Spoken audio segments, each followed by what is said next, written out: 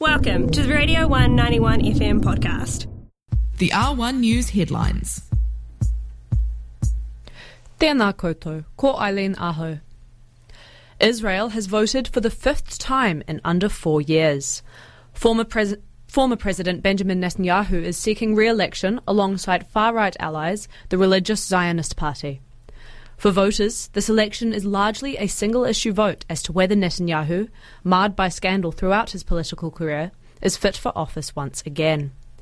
Results are yet to be finalised. Final polls suggest that Israeli voters are split, with neither pro nor anti-Netanyahu candidates clearly tipped to win a majority.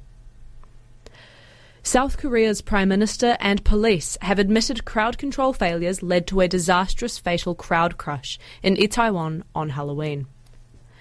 In a series of apologies to bereaved families, Prime Minister Han Duck-soo admitted institutional failings in crowd management played a role in the disaster, which killed 156 people celebrating Halloween in the city. Police Chief Yoon Hee-keon apologised for inadequate emergency response. A large number of emergency calls were made before the crowd crush began, which police did not respond effectively to. Experts say the crush was predictable and preventable. It is the deadliest disaster South Korea has seen since the 2014 sinking of the Sewol ferry, which killed 304. Japan's capital city has begun issuing certificates in recognition of same-sex couples, while same-sex marriage remains illegal in Japan.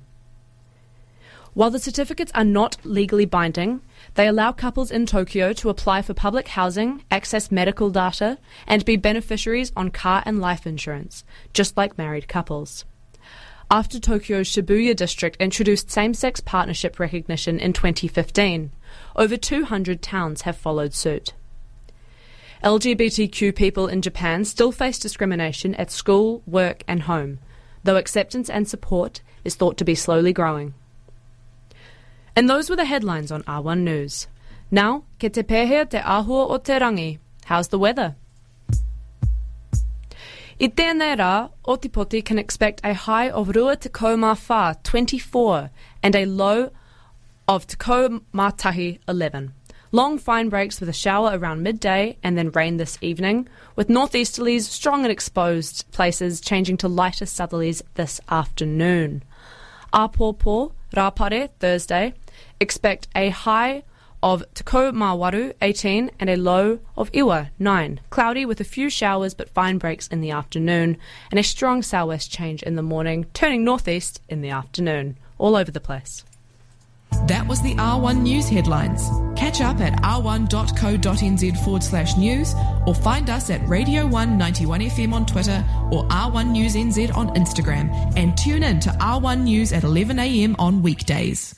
This was a Radio 191 FM podcast. All of our content lives online at r1.co.nz.